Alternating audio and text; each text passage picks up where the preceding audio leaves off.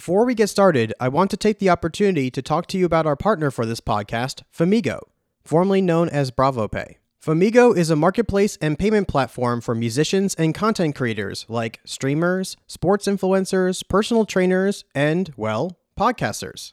You can create a fan page and set up shop offering physical and digital products as well as premium subscriptions. It's easy to share with others on your social media so that, for the rest of you, can support your favorite creators. Check it out at famigo.com. I'll leave more info in the description. You're listening to the 80/20 Show, an inside look into the music industry.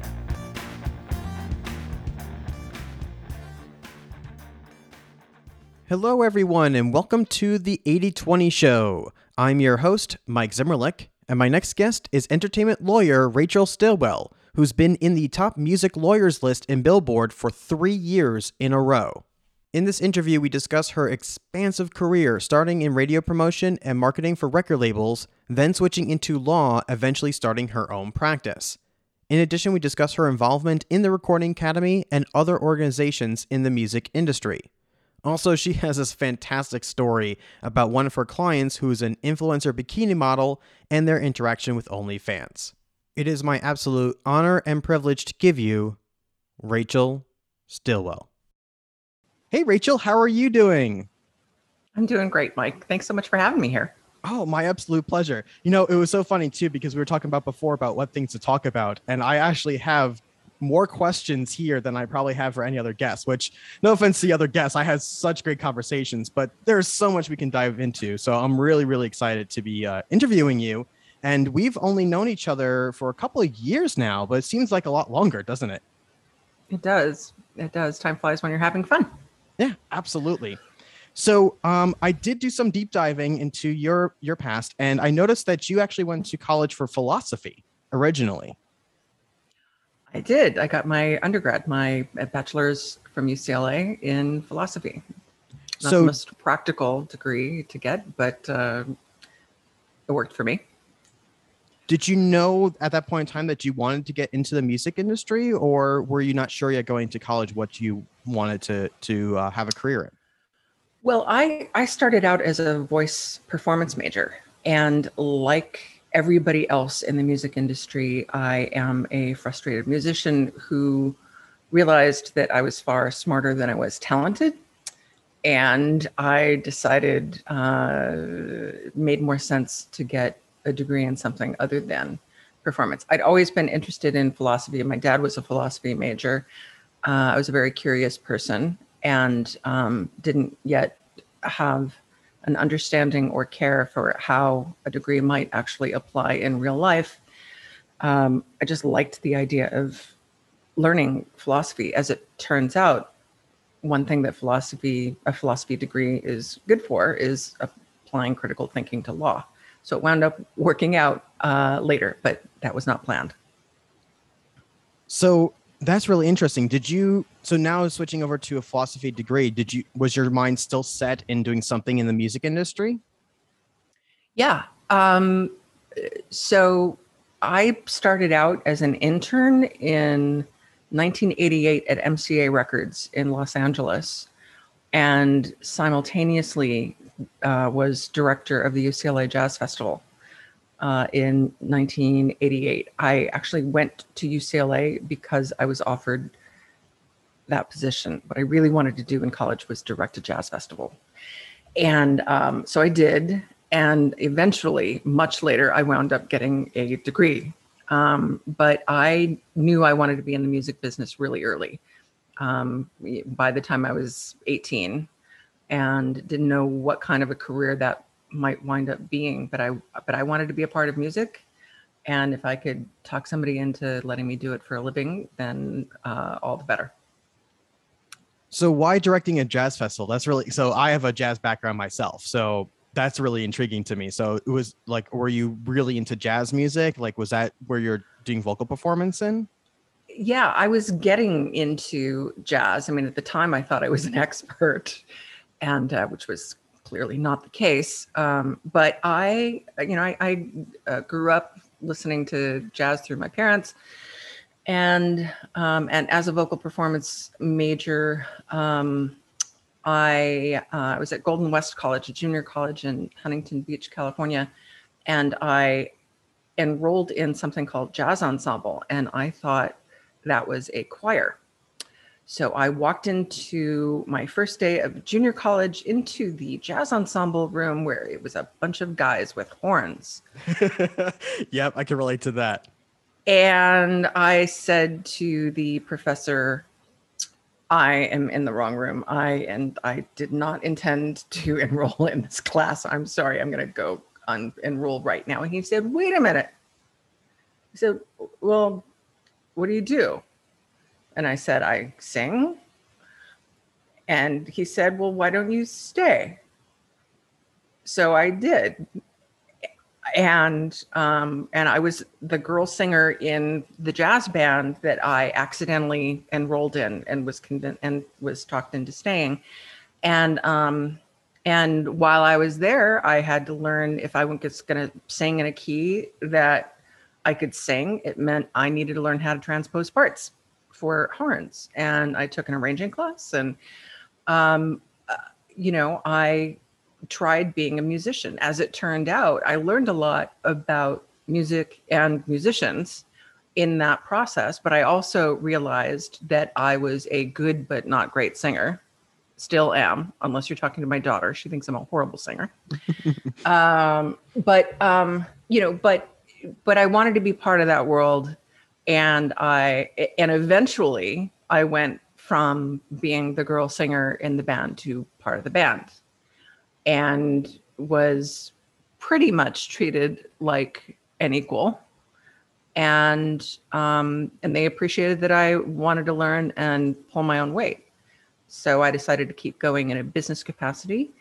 And that's when I decided to take an internship at MCA in their publicity department. And as it turns out, both of the publicists that I worked for at MCA are now my clients. Wow, small world, huh? And I mean, that's Small how world. it works. Is that everyone, as you get more involved in the industry, I find is that the smaller it gets. Like everyone knows everyone else and is connected with each other in some Yeah. form or fashion. And people that were your bosses are now your clients, or people that your clients are now your bosses. It's ever changing. Yeah, it's very true. So okay, so you entered at MCA for publicity. At that point in time, did you have a better idea about what you wanted to do in the music industry, or were you trying to still figure things out at that point in time? I was just happy to be in the building. And as it turns out, down the hall was MCA Jazz, Oh, nice. run by Ricky Schultz. And they gave away free promos, and CDs were still relatively new. So I was down the hall a lot. And the one person that would sort of give me the time of day there, besides Ricky Schultz, who ran the label, was Deborah Dumas, who was their head of promotion, which meant radio promotion. And I liked the idea of what she did for a living. And eventually I moved my internship from publicity to radio promotion, and got hooked.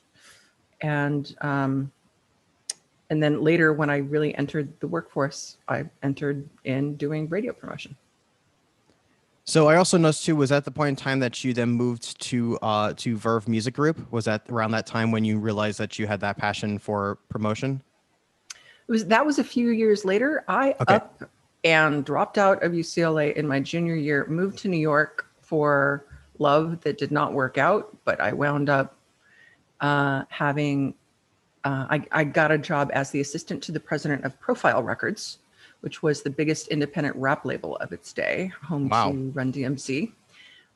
So essentially, within a year, I moved from Orange County to UCLA to Profile Records. I had a lot of learning to do culturally, and moving suddenly to New York City and getting a position working for Corey Robbins at Profile was a great opportunity. It was scary as hell. And when I moved to New York, it was actually reluctantly. And said, well, we'll see how this goes. And I figured, I'll just stay for a little bit. I wound up staying in New York for 11 years, a year and a half at Profile, and then left to take a job as a temp at Verve. So leaving a relatively secure job for a completely insecure job, a temp position, because it was the best label in the world and I wanted to be there. That's incredible. And then I stayed for 9 or 10 years at Verve. So that's interesting that, especially making that bold of a move to going for something very secure into insecure. Were there any preparations that you made to make that move? Because especially since you wanted to work specifically at Verve. I called mom and I called mom and I said, Mom, I've got a job and it's okay, but I'm an assistant and I really want to do something else, but doing something else without having it lined up doesn't make any sense. And my mom said one of the wisest things to me that she's ever said, even though she said quite a few wise things to me. And she said, I've never regretted making a move anywhere. I've only regretted not making a move somewhere. So if you're thinking about it, just go ahead and do it. And I did, and I never looked back. And Mom was right. Thank you, Mom. Very wise words. And she will be watching this definitely. So I'm glad I was able to get that in. So absolutely. No, absolutely. Those are very wise words. Now, it's interesting because the fact that you lived in both New York and as well as Los Angeles for quite some time. People talk about the music industry culture, the music culture in both of those cities. Like those are the two, when you think about the music industry in general, those are usually the main two cities that you think about. So can you talk a little bit more of your personal experience and the differences between LA music culture and New York music culture? There are lots of different cultures within both of those cities. So when I moved to Verve, it was part of what was at the time Polygram Records, which later merged with Universal. And it was at Worldwide Plaza on 8th Avenue. And each floor was either a different label or a different set of labels. So I was on the 26th floor where it was Verve and a bunch of classical record labels. And it was called Polygram Classics and Jazz. And so I got free tickets to operas and great recordings of classical stuff, and learned a lot about classical as well as jazz because I happened to be on a floor where that's who you bumped into at the water cooler.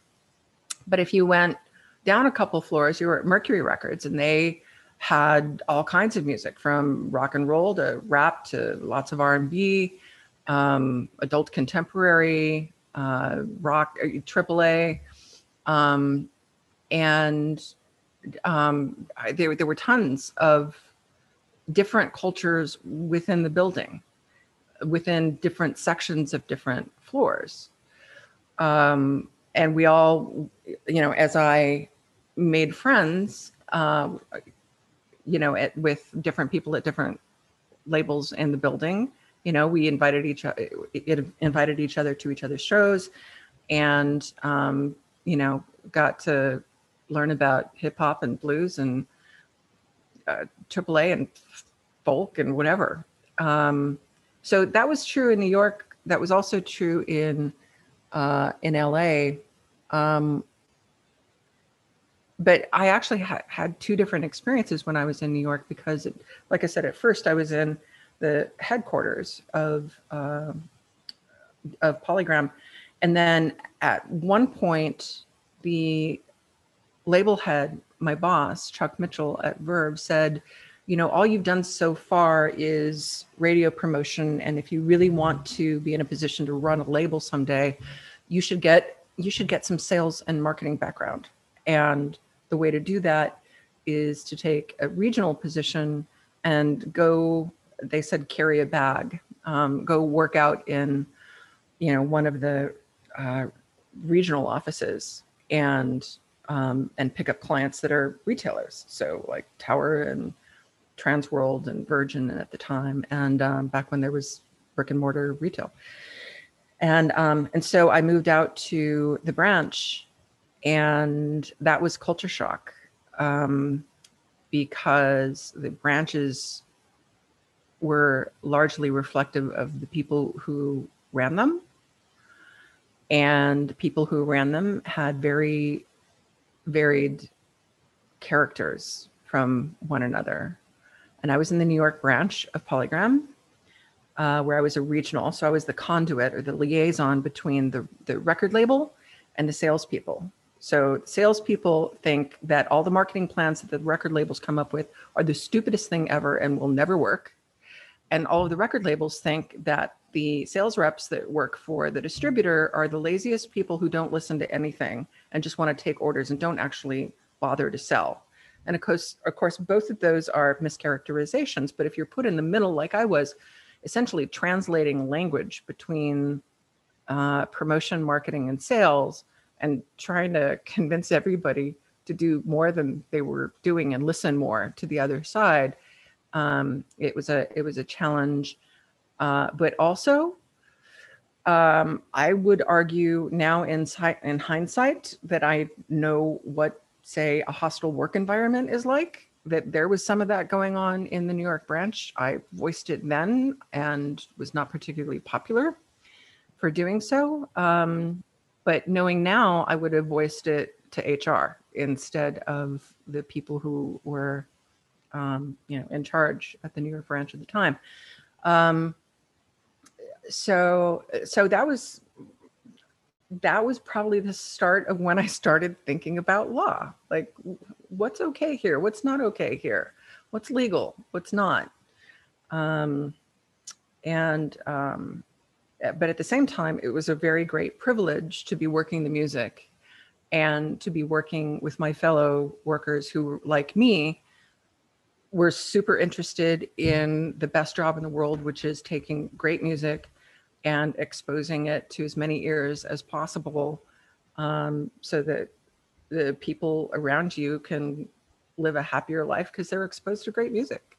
And I was representing Verve in the 90s when Joe Henderson Records sold $150,000 copies out of the gate. And same with Shirley Horn, and, great music. And so, getting to work with Herbie Hancock and Wayne Shorter and Christian McBride, and Incognito, that it was great. And I had an expense account. And so, which was good to have in New York in the 90s. Oh, absolutely. I can only imagine. Yeah. So I found it really fascinating that because of your work environment experience is what got you interested into law. Do you already have an interest in law beforehand, or was that something more of a, okay, something's really not going right here, I want to know more about the legalities behind this? It was less about law and more about philosophy, ethics, logic, like what's right, what's wrong, how are we going to exercise what's right and what's wrong, and for whom. And, logic, what makes sense, what doesn't make sense. And are you going to apply things fairly and consistently across the board, or are you going to do it only in certain instances? So eventually those things lend themselves to law. But at the time, I don't know, I just played with the idea. Until one day I got Chinese food and I opened up a fortune cookie, and the fortune cookie said, "You'd make a good lawyer." And I broke up laughing because I said to myself, I've always thought about being a lawyer. So I kept the fortune and I taped it to my computer. And then it came in handy later when actually I had to make real decisions. I'm sure also too, you're thinking about this at the time and going back to the words of your mother, thinking to yourself, if you think about doing the move, always do the move, because otherwise you'll regret it. Yep.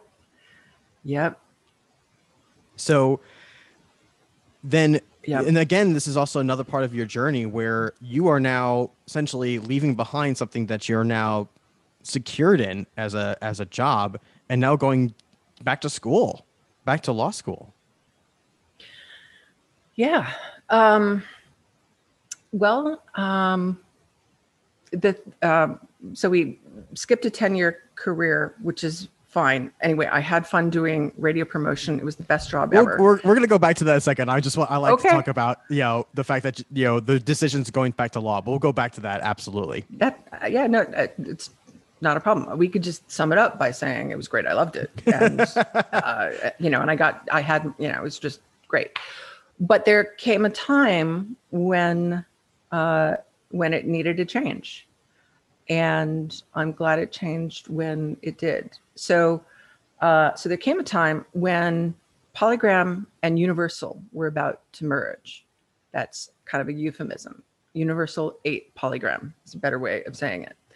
And so Polygram needed to rid itself of like 25% of its workforce or something like that.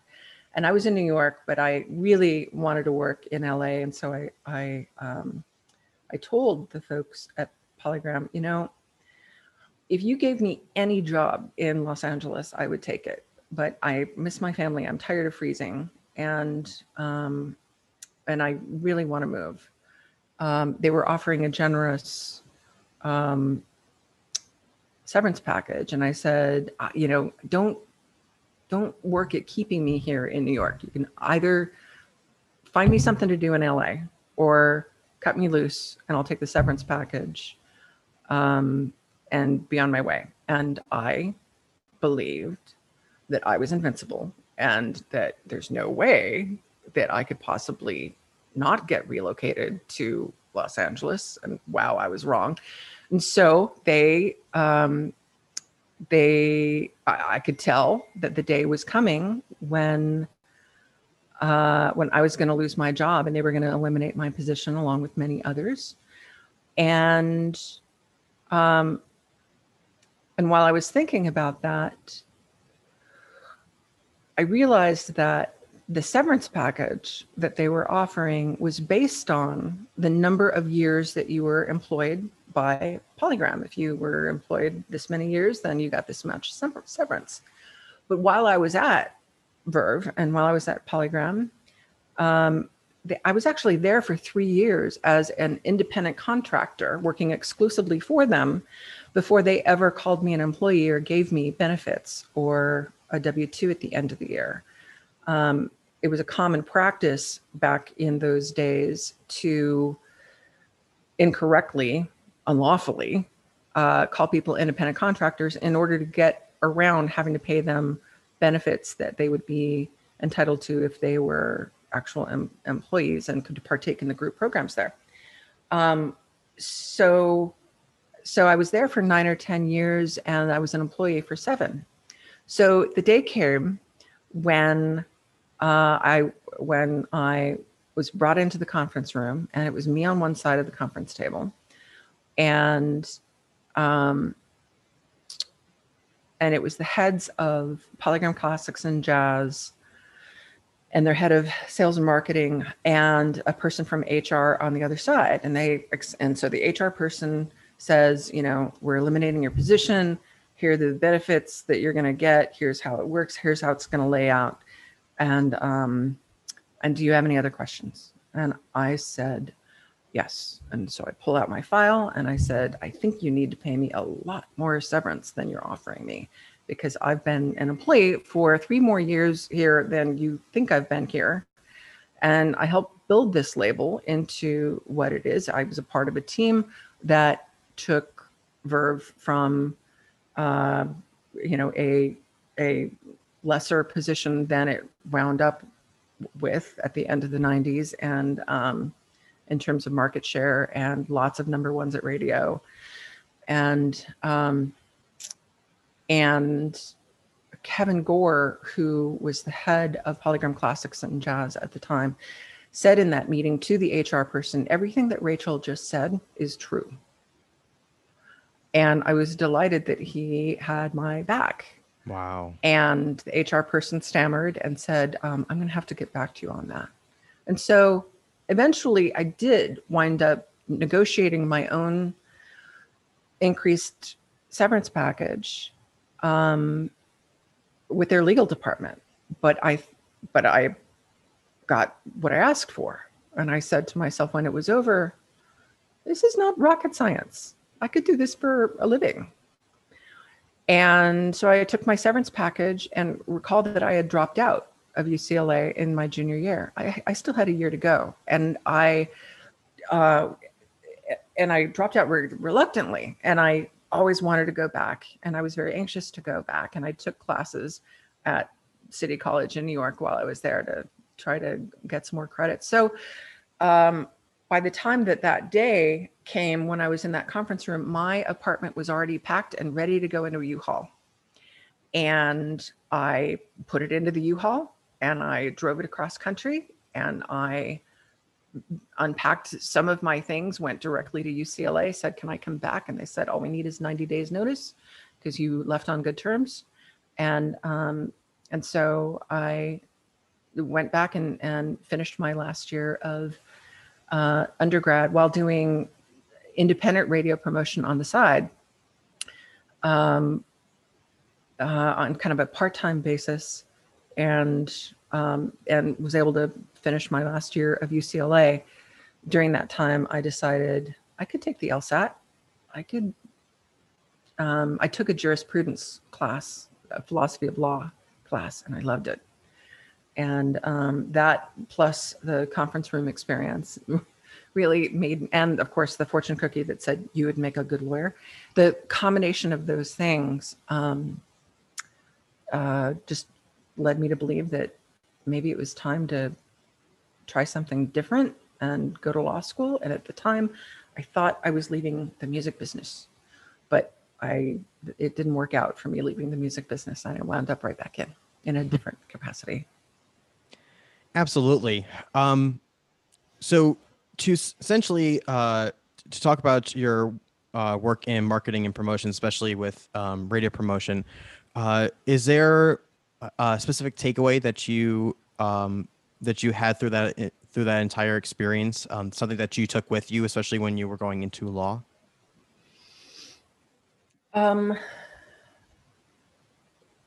Business relationships and integrity are very, very important, and people can smell it when you're not sincere, or when you don't make good on your promises, or when you promise things that you fail to deliver.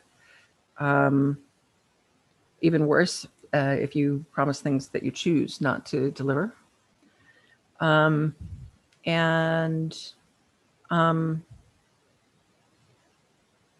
learned from a lot of mistakes.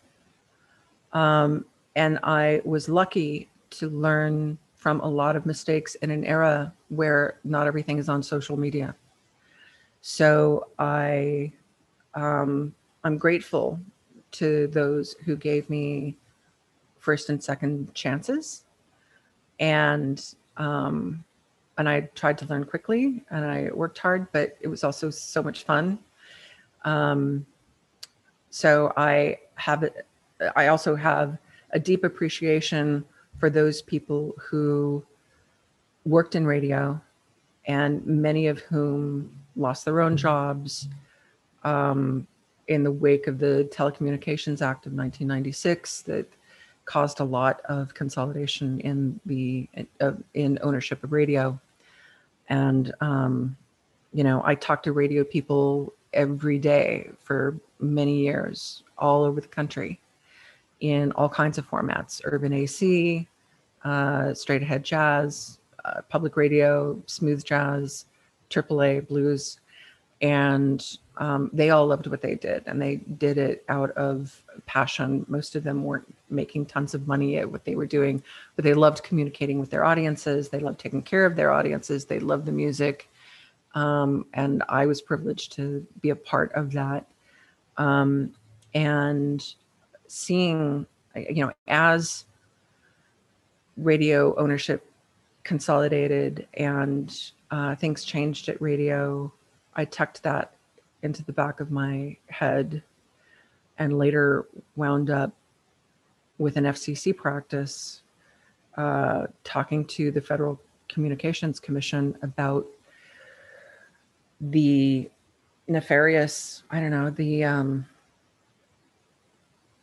bad effects, essentially, of consolidation of ownership in AM/FM radio, and how it has harmed the public interest, how it has harmed listeners, and how it has harmed diversity, competition, and localism on the airwaves. And so now part of what I do is try to protect that, what's left of it. I definitely admire the work that you've done, especially when it comes to that, because we have a fantastic relationship with many radio stations, but especially there's one in particular locally that we have a fantastic relationship with. In fact, while we're doing this recording, we're doing this whole takeover of the station, because they did a whole fundraiser event and we decided to give the main DJ a break, and so we're doing a lot of that, her segments throughout the entire week as a way to give her a break, and it's a fun thing to do. That's and great. I can, I can only imagine what, I know how much they go through, and this is a volunteer-run station, and I don't know what, that's the thing is, like, yes, there is the internet that makes music so widely available, but the thing about radio is it is about community, it is about taste. And those things Right. are extremely important to have. And, so yeah, radio is still very relevant. Radio is still extremely important in getting music out there, especially to people that, that are looking for new music. It's still, I think there's stats out there that says, like, there's still a majority of people look for new music on the radio. I think it's only second to, to word of mouth, if I remember correctly. I don't know what the stats are. It's still nice to have airplay. It doesn't have the promotional effect that it did when it was the only game in town and there weren't streaming platforms and satellite radio. But AM/FM radio is still local, and it's still part of your local community. And if you're a local band, or if you're a band and you're touring locally, that's where people are. It's one of the very few places where people are going to potentially hear about your shows, and the venues where you're going to be performing. And and so it's better to have live and local people who are there in the building on a mic instead of pumped in on syndicated programming from San Antonio. And so it sounds like you've got a great relationship with your station there, and that's cool. I want to check that out. I want to listen. Absolutely, yeah. It's good to hear mostly be just blabbing on about random stuff. It's a lot of fun though. We're getting a bunch of our artists involved with it too. So we have some of them doing like little segments and things like that too. Awesome. It's a lot of fun. So one thing that you did mention before, and I always love to talk about these things because I think these are just great stories, but just also great lessons, is you mentioned about making a lot of mistakes, and especially in your 10-year career in marketing promotion, especially radio promotion. Do you have maybe an example that you are willing to share about a mistake that you made and what you learned from it? Sure. So there was a conversation between Verve and Mercury Records at higher levels than mine. Somehow the executives between Verve and Mercury decided that we needed help with radio promotion, and especially at Urban Radio or Urban AC. And they had a regional Urban AC staff. So that meant that they, had 5 or 6 people across the country who were assigned to either go in person to those stations or be in touch with them more frequently than a national person would be able to do. And so Verve had some kind of marketing budget set aside and gave that marketing budget or portion of it to Mercury. And so there was a deal where Mercury was going to work our records. But somehow the lines of communication got mixed up. And so we weren't hearing much from Mercury for a while about what was happening with our records. And so my bosses at the time, the leadership of Verve changed a number of times while I was there, said, go talk to Mercury and find out what happened to our money and why nothing's happening. Okay. So I hop on the elevator and I go talk to their head of national promotion.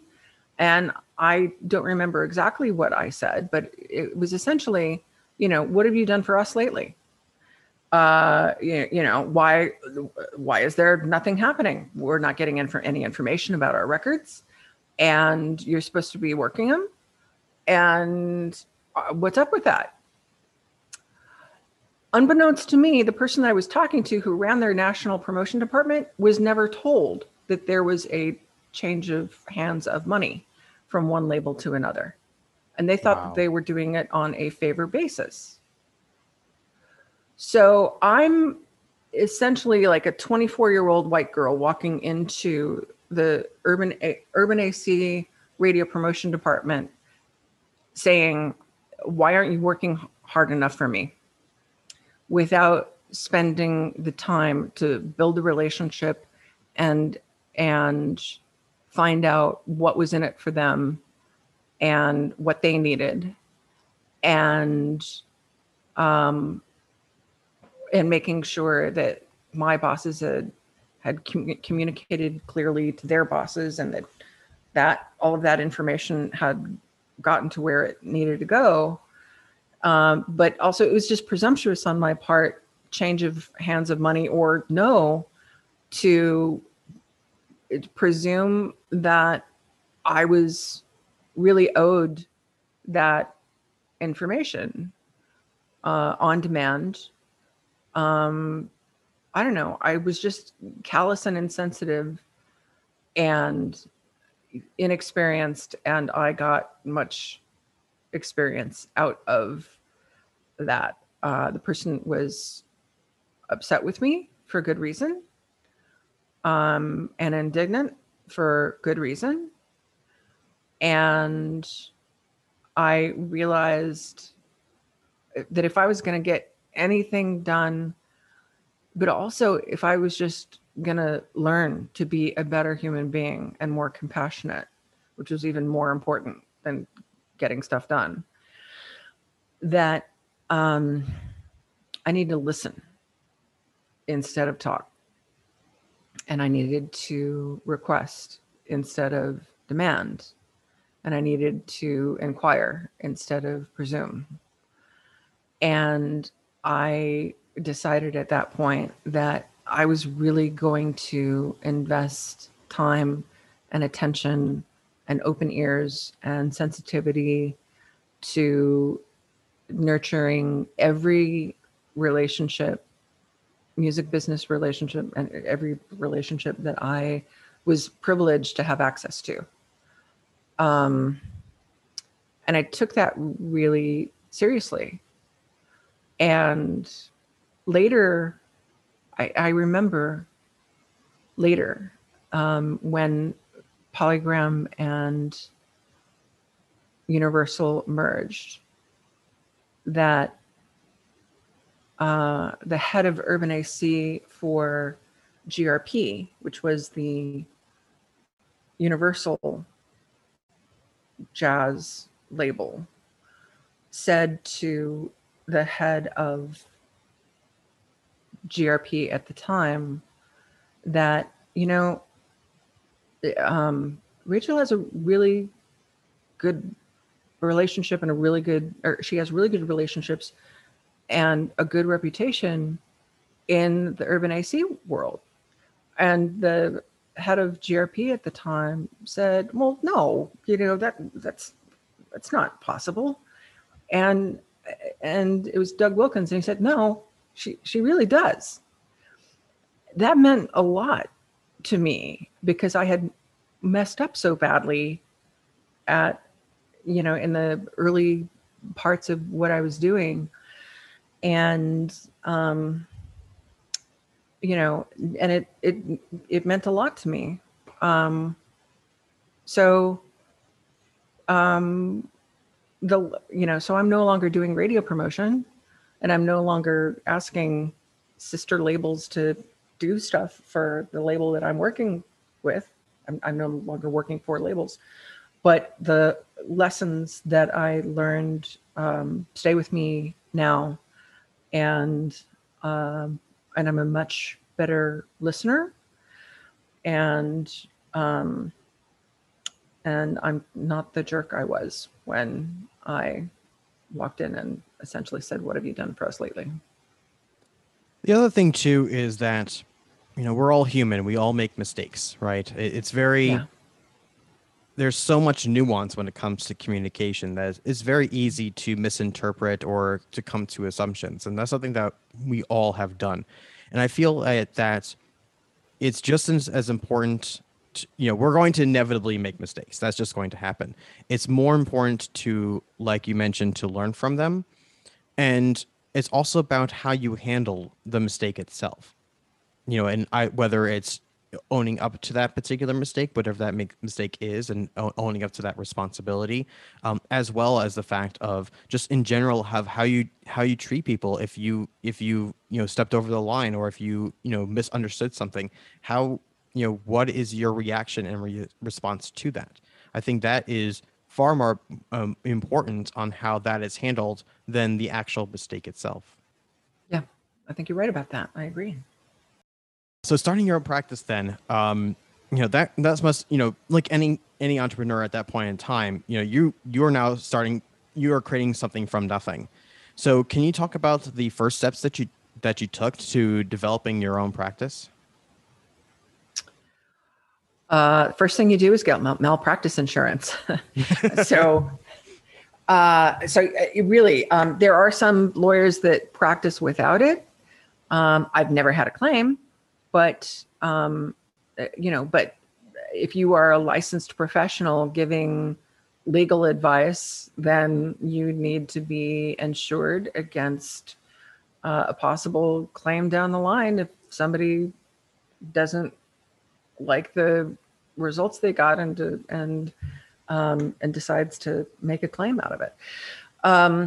Had to decide on a law firm and a name and and a domain, and worked out of my home at first. Wound up getting an office down the line, and eventually, as COVID hit, I wound up moving out of that office, and I hope to move back in as as time wears on, and the pandemic becomes less of a thing, knock wood.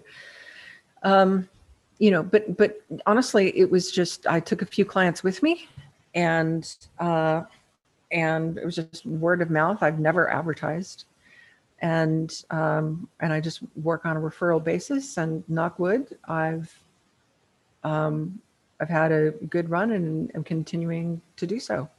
The type of work that I do over time has expanded. I've always represented music creators, so recording artists, songwriters, producers, and engineers. Now, in addition to representing those folks, and also representing film producers from time to time, I also represent now the Music First Coalition, which is essentially a coalition of recording industry stakeholders on the sound recording side, as opposed to the musical composition side.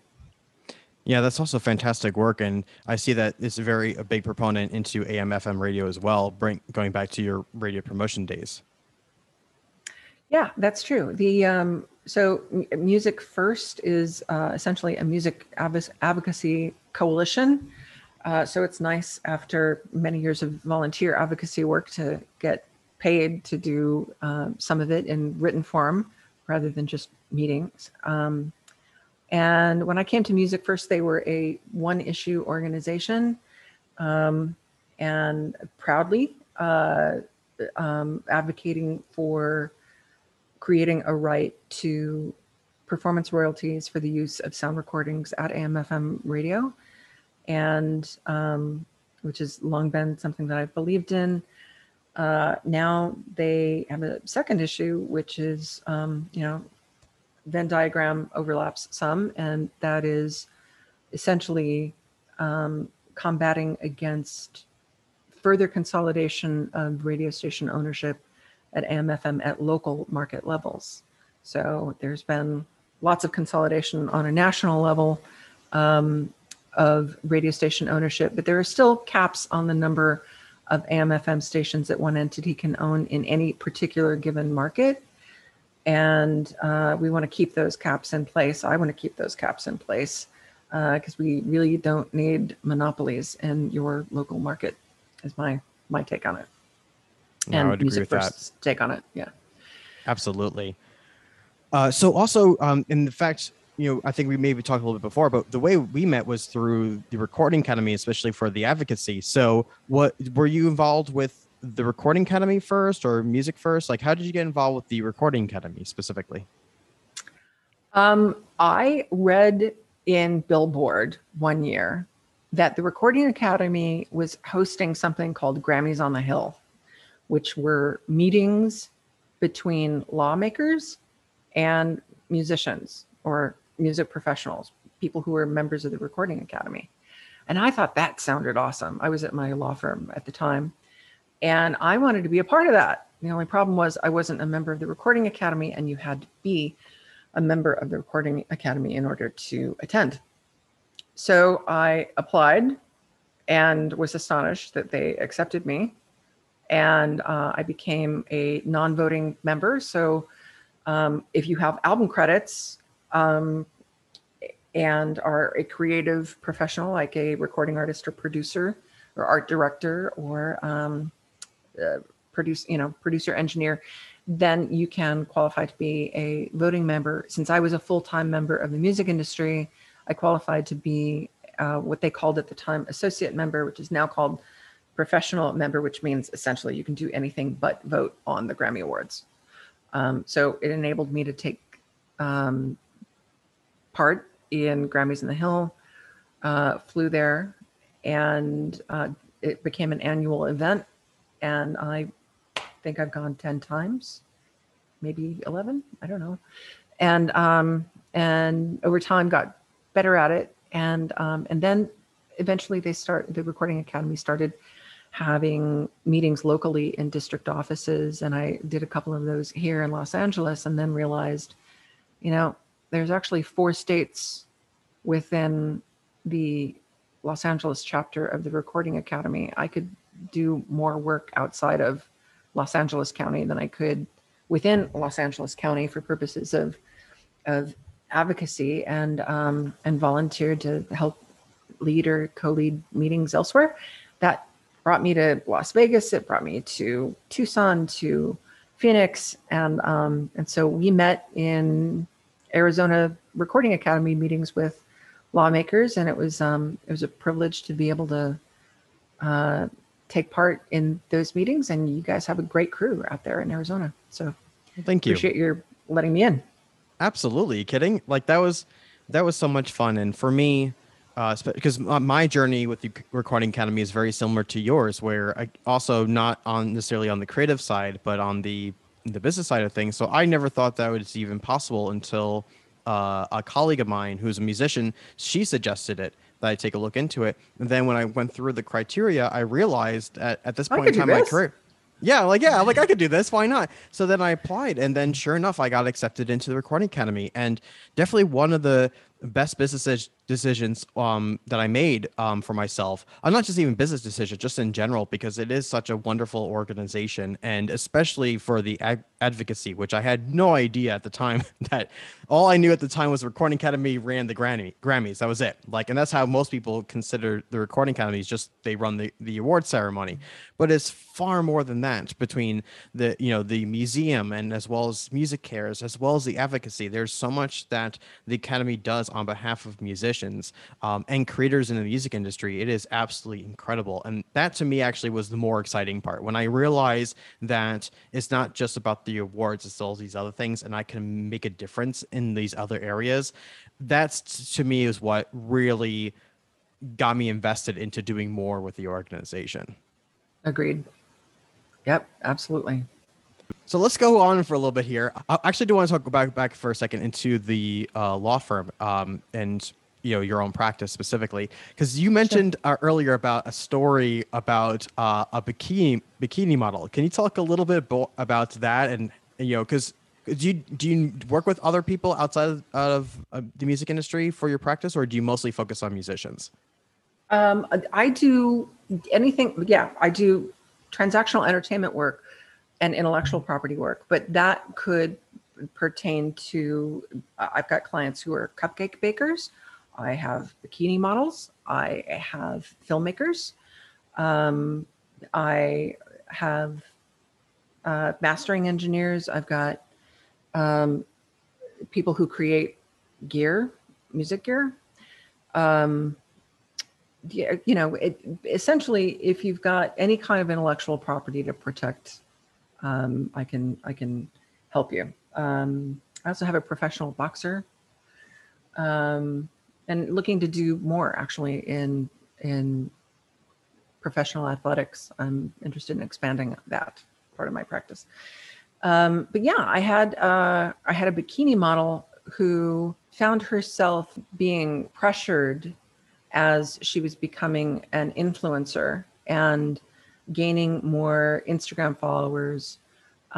She started to get pressure to take more and more off. And a lot of her peers, a lot of the people that she was doing photo shoots with were saying things like, well, why don't you get an OnlyFans page or OnlyFans site? Because everybody's doing that now. And among the influencer set, there's less and less stigma associated with taking your clothes off. And at the time, the trend was to do it behind a paywall where you could be the one getting a percentage of net profits directly from whatever was generated behind this paywall, this OnlyFans paywall, for people checking you out. But there were problems associated with that in terms of some of the people around her were predatory. And it's one problem that is more foreseeable, perhaps the older you get and wiser you get, is, once you take your clothes off in front of a camera and on the internet, it's very difficult, if not possible, to put them back on.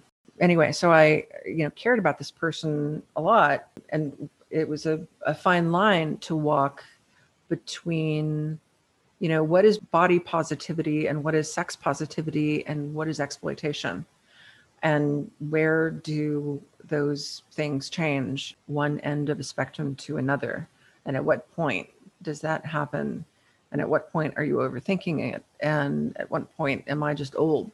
And so there was soul searching during that process, both on her part and also on mine. And eventually she made the decision to take her OnlyFans site down. And that was the site where people around her and people who said that they wanted to be her, quote, manager, were pushing her to, take more and more off and do more, and essentially be exploited in an environment where she was going to see a portion of net profits, but that's giving up a lot in order to get those checks coming in. The thing about it was that OnlyFans doesn't make it easy for the models who put a site up to take them down. They intentionally make it very difficult to take it down. And so when she made the request herself initially to OnlyFans, can you please take this site down? They refused. And they were going to keep her naked pictures up on the site despite her revoking her consent. And I got involved and found the person who is outside counsel, who's the outside lawyer for OnlyFans, who calls himself a First Amendment lawyer. I since found that First Amendment lawyer pretty much means porn in legal circles. Or, there are actual First Amendment lawyers, but if you're calling yourself a First Amendment lawyer and your main client is OnlyFans, it's porn. Anyway, so I wrote a letter and said, you need to take this down. And they gave me a bunch of reasons why. Their terms of service said they could keep it up. And I said, I don't care. And anyway, I was able to get the thing down. But what about every model out there who put up pictures on OnlyFans because somebody talked them into it, and later they decide they want to take that down because they realize that the paywall is never going to stay a paywall, that those pictures are never going to stay secret, that they are going to be saved, that they're going to be recirculated, and that no pseudonym is ever going to really protect your identity in the long term from having these pictures follow you. They don't have lawyers, so not everybody can afford a lawyer. And in this particular instance, I did it pro bono, meaning I did not charge the client. I don't do that a lot because it's easy to be taken advantage of. But in this particular instance, I think I understood as well, probably better than the model did, how important it was to get these pictures taken down as quickly as possible. And because you know that OnlyFans is going to get hacked at some point. We know this. So it wasn't just a matter of taking down the site, but getting them to confirm that they, they destroyed the content, and that it's no longer in their archives, and that they didn't just deactivate it, but that they really eliminated it. Anyway, so she's still doing bikini modeling, but she's less at risk for having things follow her that she doesn't want to follow her. I'm happy and proud to have helped her, but it opened my eyes about not everybody has a pro bono lawyer that will do what I did for free. So anyway, for those models who are thinking about taking your clothes off and putting it behind a paywall, paywalls and pseudonyms, in my experience, don't work. So it's, if you can either not do it or end it quickly, you're probably better off. Absolutely.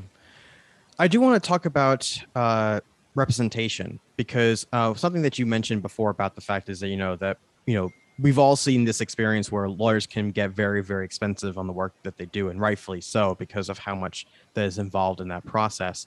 And I know that, a lot of times it comes down to on a case per case basis, but if I'm, if somebody's thinking is trying to get something accomplished, and is even thinking about, should they get some sort of representation, what would you suggest to those who are either considering it or thinking about it and so forth, but are concerned about the costs that are involved, or if it's going to overly complicate the matters, or should they handle in their own, on their own way? What is your advice to those? Make the phone call and make it early. So if you pick up the phone and you wind up on the phone with a lawyer, you're not going to get charged until they say, I'm about to start charging you, right? You have to come to terms and figure out, okay, is it a retainer? Is it an hourly rate? Most lawyers work on an hourly basis. But a lawyer's going to have to learn something about your case before they know how much of a retainer to charge. And so that means that they have to learn at least a little bit about what it is that you want to accomplish. And therein lies an opportunity for the potential client to learn a bit before they start getting charged. So if a lawyer is interested enough to learn a bit about your case, the odds are you can probably glean a little bit of information about how badly you really need a lawyer at this stage and why, and how big the case looks in terms of how time consuming it's going to be, because time is money. And so the more time consuming it's going to be for the lawyer, the more money is involved. But there are plenty of times when people call me and I'll say, you're not ready for a lawyer yet. So classic cases, people who want me to shop records for them.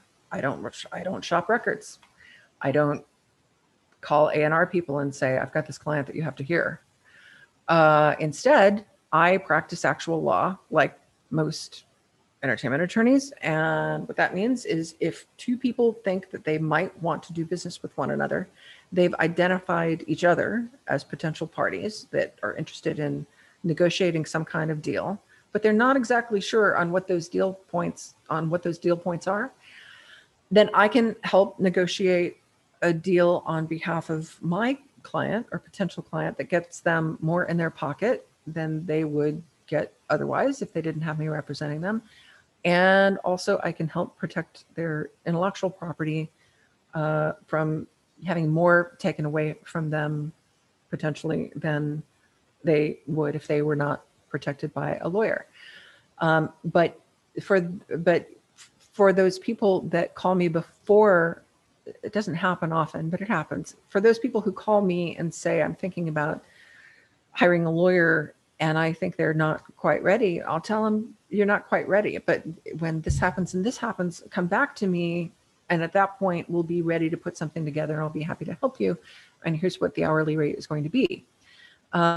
What gets really much more expensive and painful is when people don't make the initial phone call early. They, God forbid, sign something without counsel. And then they decide later that they want to try to get out of that deal. And they come to me saying, I signed this and I really want to get out of this deal. What can you do? And the answer to that question when something is signed is a lot less than I could have done if you had called me earlier before you signed this.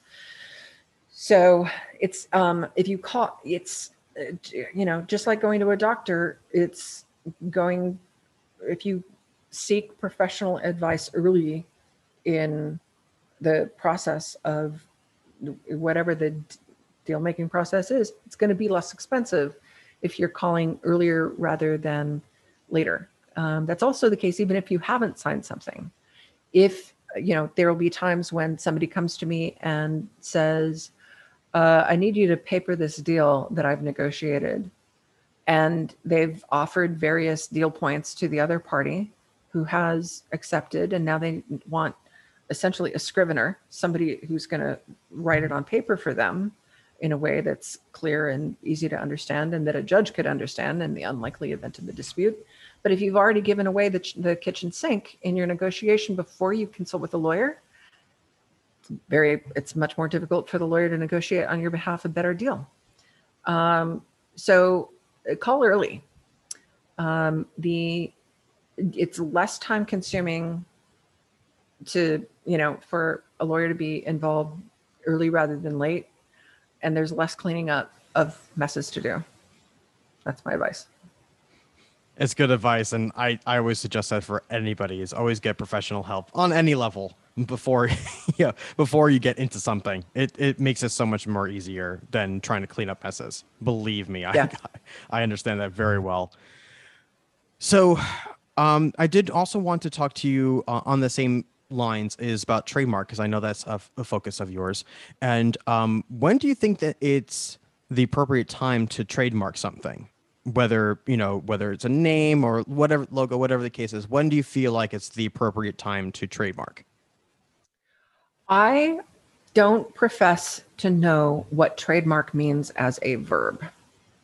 I don't use trademark as a verb, nor do I use copyright as a verb. I don't give people crap who do use trademark as a verb or copyright as a verb, but a trademark is a noun usually. And so a trademark is a mark that identifies the source of goods or services.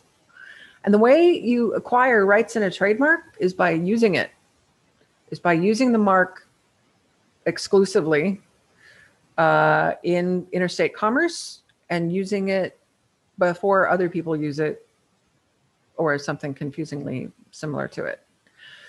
There is something that you can do with a mark that you've been using in order to help protect it, called registration. You can get a federal registration in your trademark if you have earned what they call common law rights to that mark, to that trademark or service mark. Trademark and service mark are the same thing.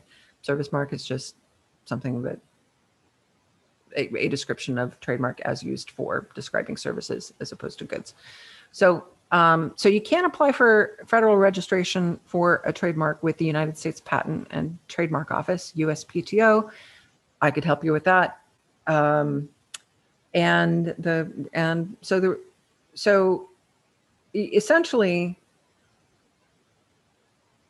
in order to register your mark, which is what a lot of people call trademarking, you need to have earned common law rights in the mark, meaning you need to be the original user of the mark. So there's this scene in Spinal Tap where they talk about their band name. And they say, well, we're called Spinal Tap, and originally we were called the Originals. And then we found out that there was already a band called the Originals, so we decided to call ourselves the New Originals. And then somebody had taken that, so they changed it to Spinal Tap. Well, that's because they would have not been successful in registering their band name as the Originals, because somebody else had gotten to it first and started using it before them. Same thing with New Originals, but no band had used Spinal Tap until then. So you would need a trademark lawyer, say like me, to help search to make sure you really are the only one using the mark when you think that you're the only one using the mark, and rule out the idea that other people acquired those rights before you. And then if you are in the clear and you have those rights, then you can apply for registration with the USPTO. And with the registration, you get a registration number and a pretty certificate. And what that is essentially good for is, in the event that somebody infringes your trademark, you can have your lawyer write them a cease and desist letter that includes the registration number saying, you must stop now infringing my client's trademark. And instead of throwing the letter in the trash, they will presumably pay attention to it, because the downsides of infringing a trademark that has a registration are bigger than the downsides of infringing a trademark that does not have a registration number. So when you register, one thing that's important to note is if you do get a registration, unless you're applying in multiple classes of goods or services, you have a registration in a limited class. Might be recorded music if you're music folks, might be live musical performances. It could be merch, wearable shirts, hats, things like that. So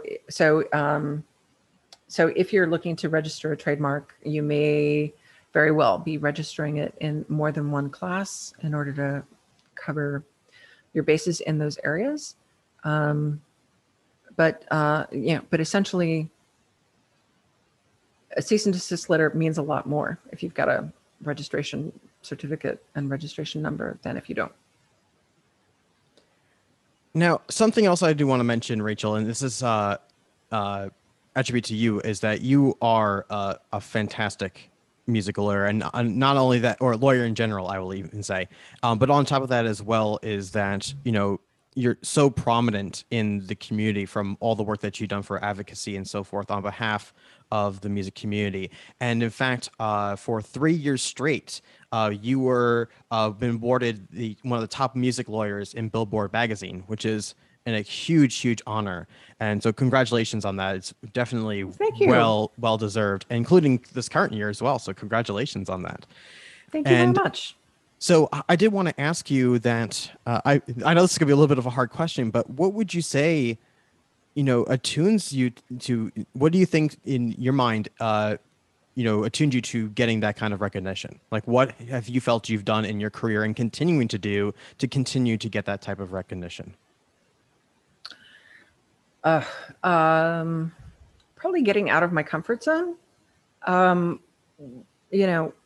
Before I convinced the Music First Coalition and Future of Music Coalition to allow me the privilege of representing them before the FCC, before the Federal Communications Commission. There was no such thing as a music industry FCC lawyer. But having come from radio, I saw a docket, I saw a need, and I couldn't think of anybody else who could fill it, and asked if I could take that job on, and they said yes and allowed me to do it, and have continued to allow me to do it for a number of years. And so anyway, so essentially, I do represent lots of musicians, but one of the things that I'm proudest of is taking on essentially the National Association of Broadcasters before a very powerful trade organization and lobbying presence, and they represent the owners of radio stations, and so essentially I am arguing against them in writing before the FCC as it relates to AM/FM ownership and the FCC's obligation to protect diversity, competition, and localism on the airwaves. That overlaps and coincides with the interests of the music industry. And so it's really nice to be able to be on the right side of things and argue for the public interest and have it coincide with the interests of the music industry that I'm also privileged to be a part of. So I don't really know why they picked me, but part of it probably has to do with that, because I made that up. Until I did it, I don't think anybody had tried it. That's very wise advice. I think, you always have to look outside of the box and things and get outside of your comfort zone. I think that's so important for all of us. And again, looping it back into what your mother said is always, making that move. If you're always looking at a path, it's always better to make the move than choosing not to and then regretting it in the future. Yeah. That's true. And it's a good reminder for the future as well. Absolutely. So thank you so much, Rachel. I had so much fun in this interview. So I really, really do appreciate it. This has been an absolute blast. So probably have you back in the future as well. But there's so much more we can talk about. I would be delighted. And thank you so much for having me. It's really been lovely. And I look forward to seeing you in person as soon as possible. Me too. It's way overdue. Thanks so much, Rachel. Thank you. Real quick, before I let you all go, I want to take the opportunity to really appreciate the fact of all of you listening to the podcast. I've been honestly looking for ways on how to improve the show moving forward. So if you have any ideas or suggestions on what else we can do that you would like to hear, or any other ways that we can engage with you, I would love to hear about it. So whenever you have a chance, you can email me. My personal email address is Mike, that's MIKE, at 8020records.com. Or you can engage with us on any of our social media and just at 8020records on Instagram, Facebook, whatever the case is. Just shoot us a DM. Let us know what you guys are thinking about the whole show in general, and really do appreciate it. So thank you again so much for all of you listening. It means the world to me. Thank you so much for listening to the 8020 show. If you haven't already, please subscribe or follow. If you enjoyed the episode or this podcast overall, please leave us a review or comment on our socials, which you can find us at 8020records on pretty much all platforms. You can also check us out on our website at www.8020records.com. And as always, be happy, be healthy, and be productive.